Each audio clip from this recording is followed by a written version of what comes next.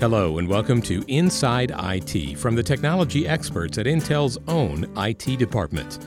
In this podcast, we'll look at how Intel's data center strategy leads the company's business transformation. The data center at Intel is the backbone of the company, critical to every aspect of business.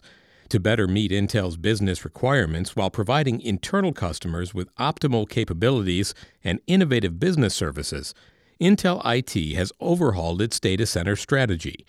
Shesha is Intel Fellow and Intel IT Chief Technology Officer.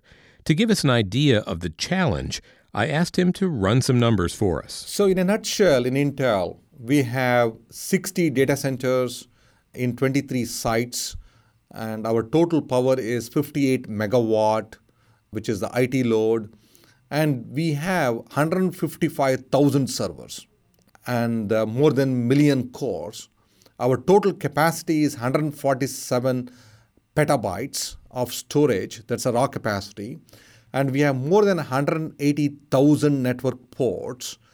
And our latest and greatest data centers are built at the industry-leading energy efficiency of 1.06 PUE, power usage effectiveness. Krishnapura says Intel IT strategy is to run the data center like a factory. The factories are representation of quality as well as the speed with which they can execute, along with predictability of the results. That means effecting change in a disciplined manner and applying breakthrough technologies, solutions, and processes.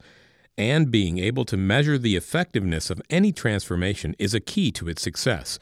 Krishnapura says there are three key metrics to measure data center transformation success. The quality of service are also commonly known in the industry as SLA or service level agreement. The second one being the cost aspect. And the third one is the aspect of efficiency, which is represented through utilization of the asset. Krishnapura says these metrics don't function independently. There is some interdependency between each one of them, and we do not want to tweak any one of the factors to an extent that the other one may suffer. For example, if they focus too much on cost, we may not be able to meet a certain level of quality of service. Similarly, if you focus too heavily on utilization of assets, if you say that, we will utilize first 100%, only if we exceed 100%, we will buy the new capacity, then we may be affecting the business because the time to buy the new capacity and commission it and put it into production, we may actually reduce the service level quality what we are committed for. Krishnapura says all three metrics need to be taken together to be effective. We need to achieve the best possible quality of service at the lowest possible cost with maximum possible utilization of our asset or our investment. The transformation of the data center at Intel has been an evolution over many years. As the role of IT in the enterprise has changed, so has the way IT has approached the data center. The result is that since 2010, IT's refined data center strategy has created new business value in excess of $321 million at Intel.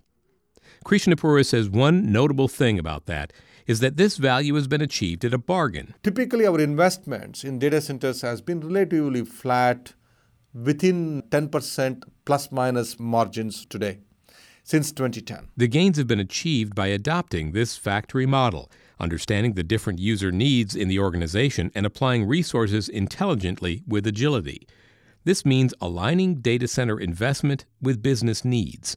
Intel has 4 different functional areas that IT must design its data center around, areas designated with the acronym DOME. D for design computing, O for office general purpose computing, M stands for manufacturing computing, which is our fabs, and E stands for general IT enterprise applications like e-business. Each of these areas has specific needs, and the data center has to be designed to meet those needs.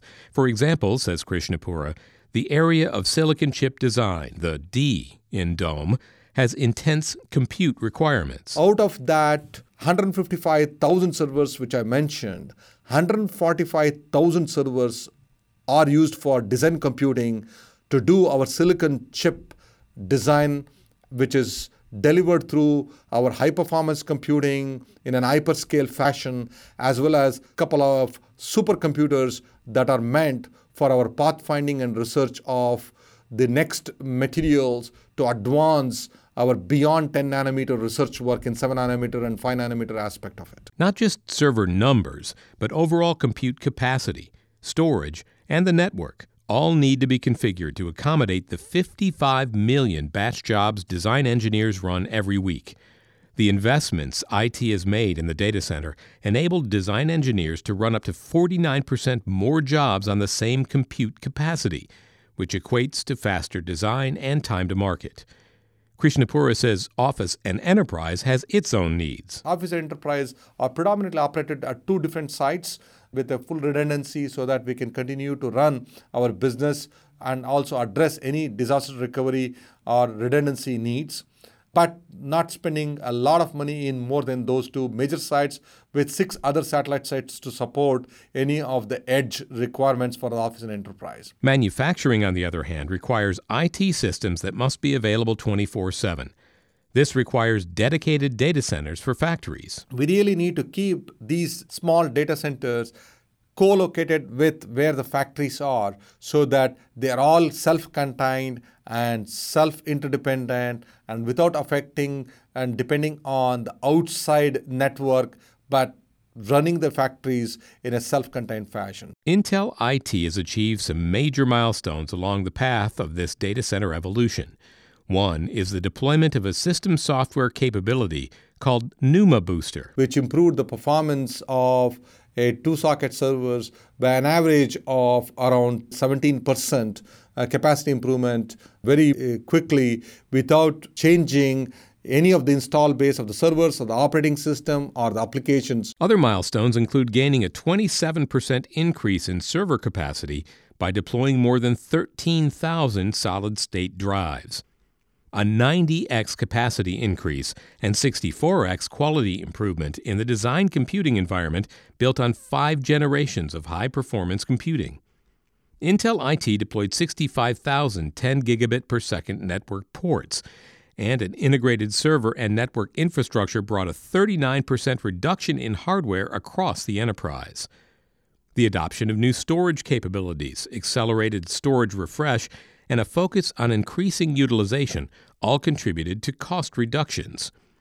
By building on previous investments and techniques, Intel IT's refined data center strategy has created new business value. But for Intel IT, there's no resting on laurels. The evolution of the data center continues, and Krishnapura needs to keep looking ahead. So the next 3 years, I'm really looking after that about how to get much more value in the servers. How do we make sure that the server upgrades can be much more lower cost, but at the same time do a faster refresh to deliver a much better throughput?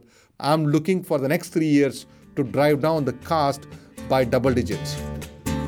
There's much more to the Intel data center transformation story, and you can get all the details in a white paper, Data Center Strategy, Leading Intel's Business Transformation. Find it and anything else Intel IT related at www.intel.com/IT. While you're there, you can explore the Intel IT Center and sign up for regular updates on IT topics, or visit the IT Peer Network for news and information on the industry's hottest trends. For Inside IT, I'm Paul Lancourt.